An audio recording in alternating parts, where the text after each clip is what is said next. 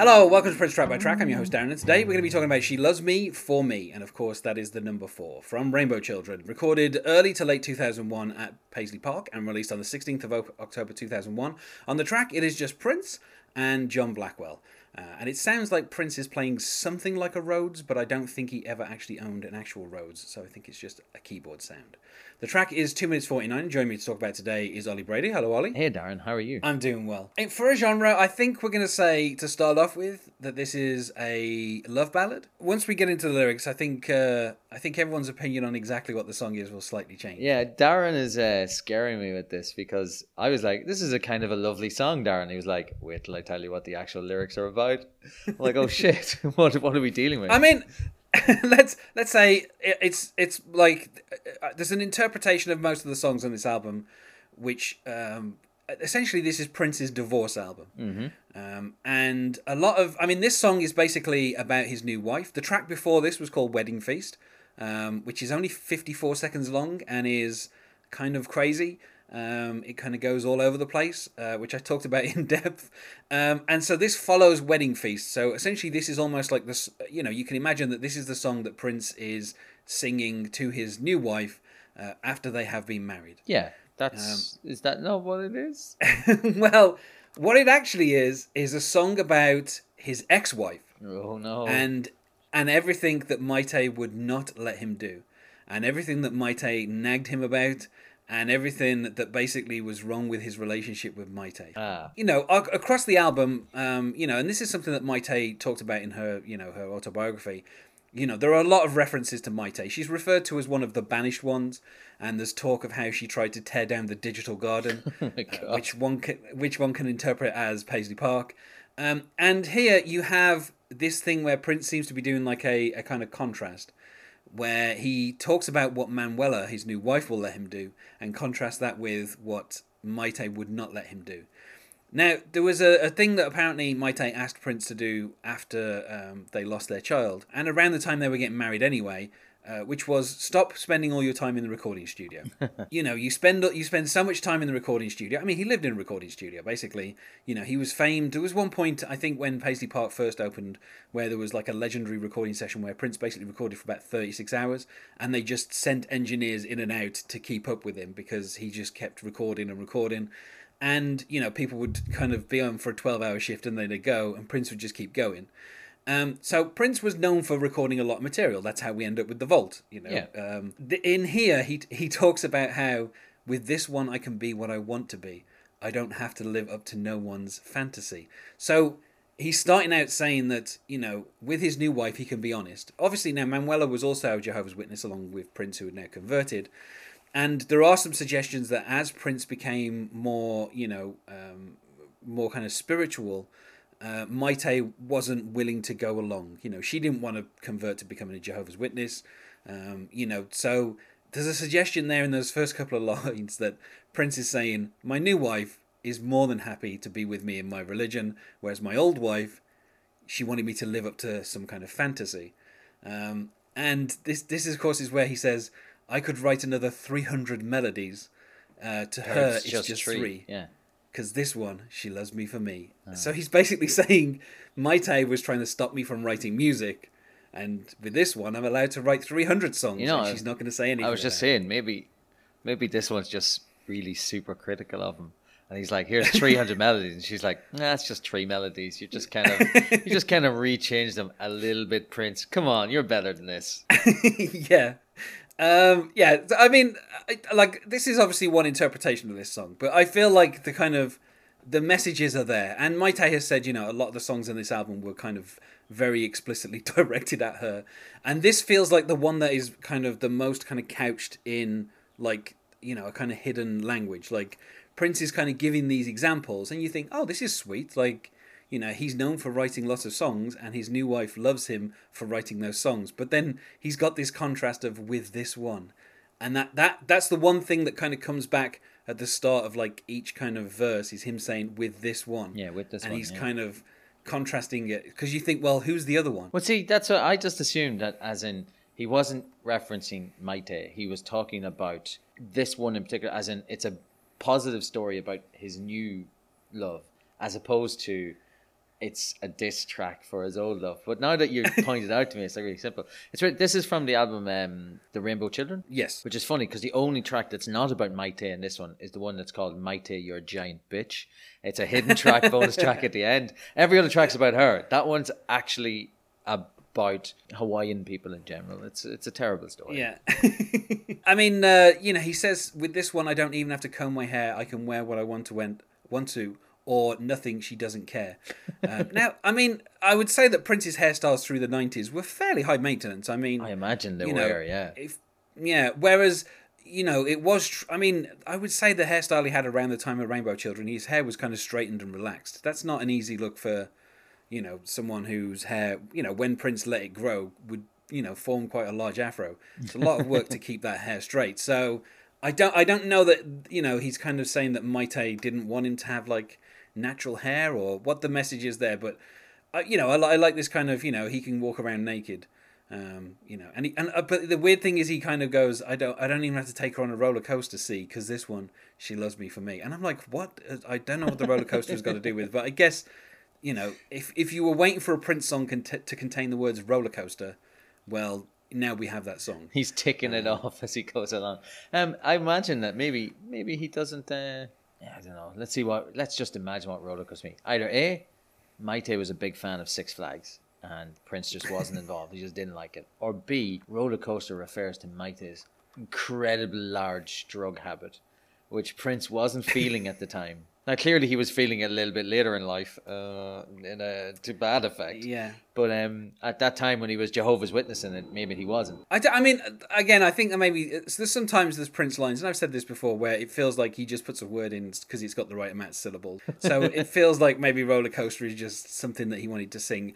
And it's worth saying as well, like, the thing that makes this song seem more sweet than it probably is the music. Oh God, it's incredibly sweet, Darren. We have, like this kind of very sweet piano sound, and you have like John Blackwell. I mean, it's a very kind of like, subtle drum beat. It's very kind of like jazzy. I have a friend of mine who is kind of obsessed with grooves, and to demonstrate this, he will do a hand motion to demonstrate when something gets into a groove. And this song kind of gets into a groove very quickly, and it kind of sticks there. And there's a lot of kind of like little stop starts, after the kind of verses and after the choruses, and then when we go to like the kind of the chorus, I guess, I mean, it doesn't kind of repeat anything apart from the kind of structure, which is when Prince kind of goes up into his falsetto with the kind of in the morning, and then later on he says and the night falls. So it's the kind of two parts are about the daytime.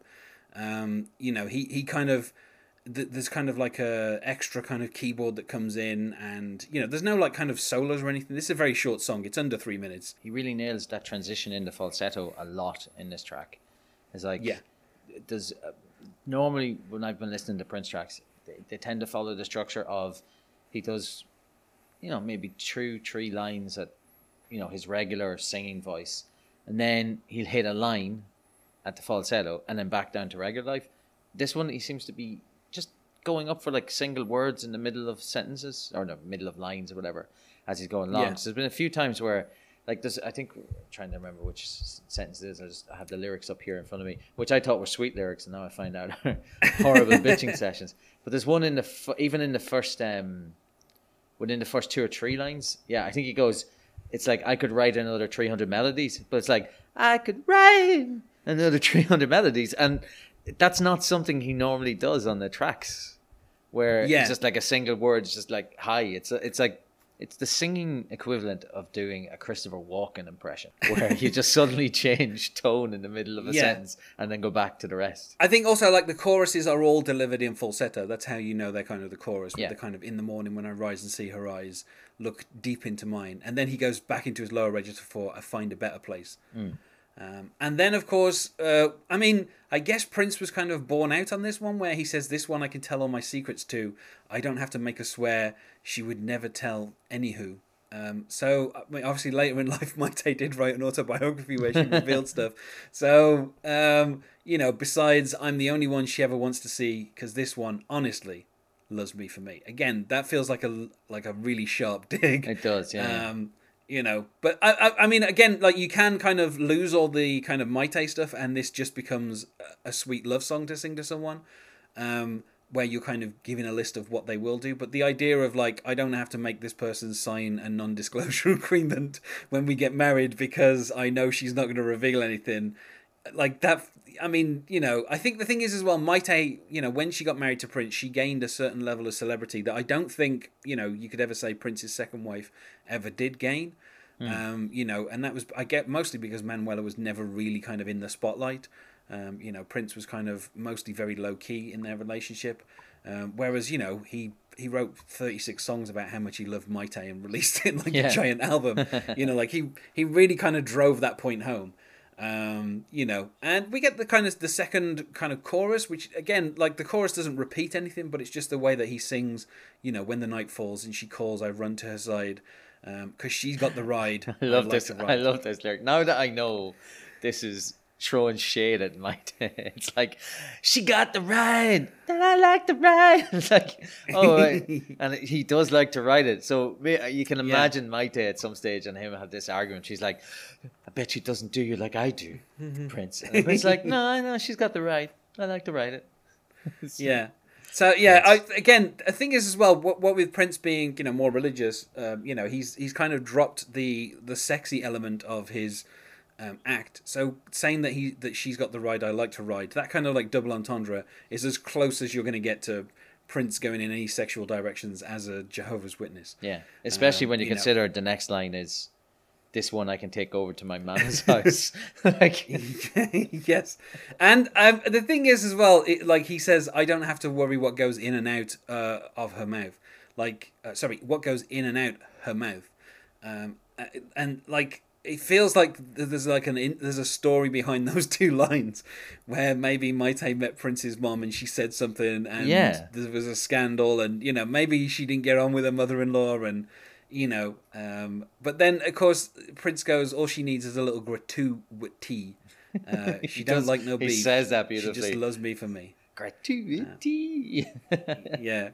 I mean, I'm not quite sure what that means. Again, it feels like the roller coaster line where it's like he seems to just be going for a rhyme. But again, Prince, I don't know if he's using beef in the sense of what goes on in the rap world. Yeah, but I mean, she don't like no beef. She just loves me for me. Again, of course, this is the point which Prince is a very hardcore vegan. Did Maite ever cheat on him? I don't think so. I think it was merely the fact that they lost a child and then there was a miscarriage about a year later. I think that was what broke the relationship up more than anything else. Because just reading that there, now knowing that it could be about Maite, that has the reading. Like, I don't have to worry what goes in and out of her mouth. Her mouth? Yeah. As in the out bit is her saying something to his mom or whatever, but I mean the in bit could be I think that might be the fact that Maite was not as enthusiastic about being a vegan as Prince was. Yeah. Yeah, so it feels like maybe she popped out to McDonald's every now and again without Prince, kind of, went and had a couple of Big Macs because she was kind of sick of having tofu 3 times a day for food. So yeah, I mean, and then of course, Prince, we get kind of like a little bit of a kind of swell in the music, and then Prince just finishes with this one, She Loves Me For Me. And, I love a song that finishes with the title. And I mean, obviously the thing is as well, all of this could just be my interpretation, but the kind of the stuff that's been said by Maite since this, and kind of how many other songs in Rainbow Children have been kind of decoded, it feels like this is pretty much kind of 3 verses and 2 choruses that are a direct dig at Maite. Actually, I'll say the choruses feel more about Manuela than anything. Prince kind of just talks about how much, he wants to, look into her eyes, and, he runs to her side and all that kind of stuff. So that feels a bit more like it's him declaring stuff about Manuela. Yeah. But, Prince kind of, I don't know if you could call it a mistake, but his public love of Maite was such a big thing for so many years that when he kind of got divorced, I guess you could kind of see that as a bit of a failure. Yeah. And then he got married to Manuela, and it was a very quiet ceremony. There wasn't any kind of big glitz, and it was during a point when it was just before he kind of changed his name back to being Prince, and it was really at a point where he wasn't, releasing music, he wasn't really touring, like, his profile was a lot lower. So I feel like their marriage was kind of, I mean, a lot of people, I would say, probably don't even realise that Prince married a second time. Yeah, I didn't realise he'd married a second time. Yeah. So and then within 2 years they were divorced. So although by all accounts Prince stayed on relatively good terms with both his wives up to the end. So even I mean Prince was one for when if he had a point to make he would go and record a song. Yeah. If he had a beef with someone, if he was unhappy about something, if he was sad, if he was happy, he would record songs. And so I can kind of understand how his bitterness gets kind of put into this song that sounds so sweet and uplifting. Yeah, it does. And you ruined it for me, Darren. Well, that's why I wanted you to kind of, figure out what the song was yourself before I let you in. Yeah, well, I figured it out as, oh man, this is about a fella who's had a lot of bad relationships, and now he's telling her. But then I realized the way he's in it, this one likes me. God damn it, yeah, he's definitely talking to somebody who. I hate you, Darren Husted. It's like this thing of like if you did a love song where you're like, I'm with this person and she's definitely better than you, but you kind of you're phrasing it like slightly differently, so it's like this sounds like he's declaring his love for someone, but there also seems to be some kind of contrast and compare going on during a lot of this. But interestingly enough, Prince had this released as like no, I wouldn't say a promo single, but I mean, I guess, but it wasn't like eligible for any charts or anything. This was around the time that the MPG Music Club had started up, and Prince was kind of giving away tracks via MP3. The lead single from this album was released on Napster of all places for free. But yeah, so it was just like a sampler CD that was sent out. And it has like the kind of the similar artwork that Rainbow Children does, and it just says she loves me for me. On the it was issued as a single track, and then on the sampler it also had the Sensual Ever After, Rainbow Children, and Digital Garden. So Digital Garden is an odd choice because that's a song that is very much about the storyline of the album. So it's just randomly put it in, Yeah, She Loves Me for Me just doesn't really kind of advance the storyline, so it's kind of weird that that would be one of the ones that he would pick. I can kind of understand the title track because that makes sense, but it wasn't eligible for any charts or anything like that. It was just released as a promo disc.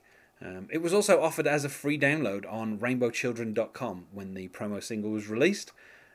So again, Prince kept setting up like single websites that just gave you one single track to download. So it's just kind of like an unusual distribution method, that Prince kind of used. But yeah, I mean, for me, even knowing what the song is actually about, I still think this is probably my favourite song on the album. So I'd say 5 out of 5 because it is so beautifully produced. And I think John Blackwell's drums as well are so like, it's not like kind of overwhelming or anything. There's just a little kind of like, there's a little bit where he does like a little rim shot that's kind of like just a fill before. When he says "I like to ride," you get like that little rim shot. It's almost like John Blackwell. He's kind of like, "That's a joke." Do you get that? This is like, a joke. Yeah. Prince is just joking here. He's joking. He's just kind of like. So there's little tiny touches like that I think John Blackwell does. He was such a great drummer. Yeah. And he like every track on this album I think is enhanced just by the fact that John Blackwell's on it. So, this is probably the track that I would say conservatively I've probably listened to this like 100 times. Maybe even 200 times since Rainbow Children came out. It's just one of those tracks where even like whenever I had to pick like songs from the 2000s of Prince's, I pretty much always pick this as like the first song that I'm going to listen to from that period. Just because, well, it's under 3 minutes, so you can listen to it a lot anyway. But I just love the production of it as well.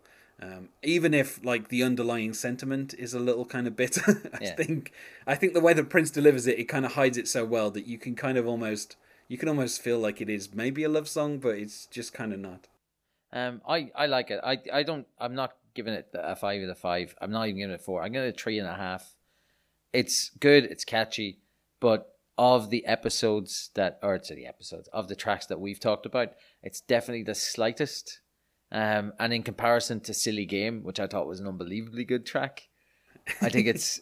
Although I haven't had you tell me that the lyrics to "Silly Game" meant something completely different as well. I'm starting to think I've misread Prince completely. I'm going to give it a 3.5 out of 10. It's a really good track. It's kind of catchy, but it's the kind of thing which tomorrow won't have made its way into any of the playlists I have, and 2 weeks from now I'll have forgotten it.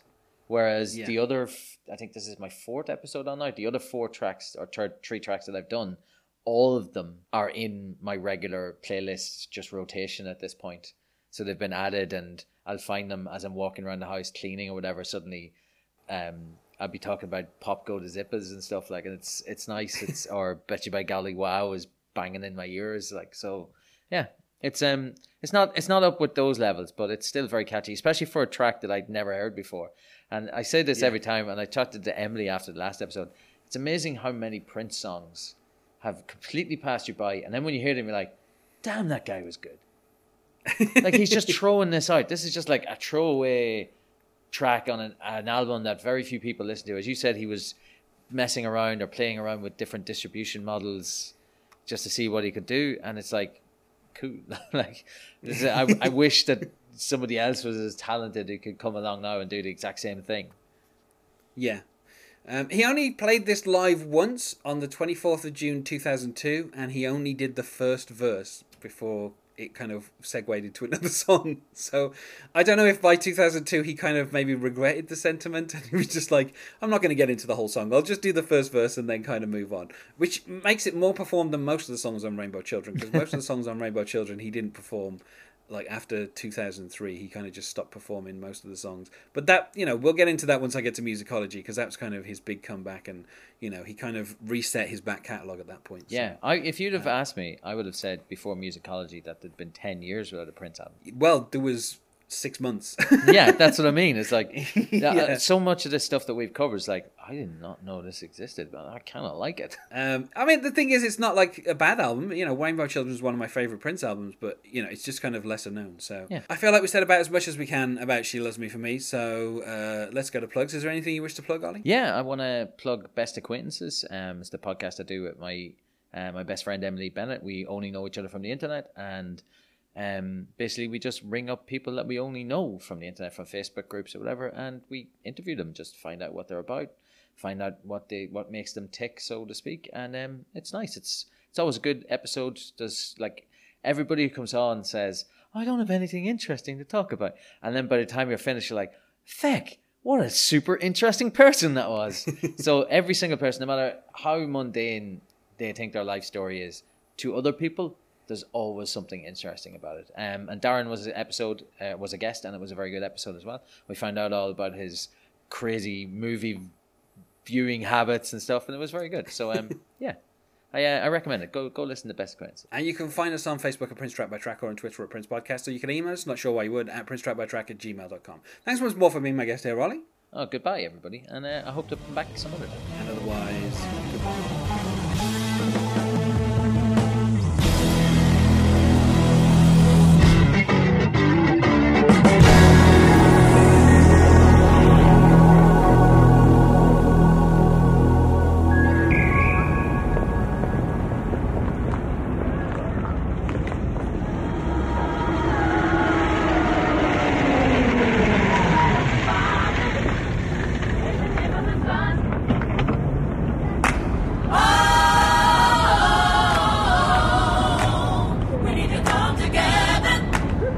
Come together as one.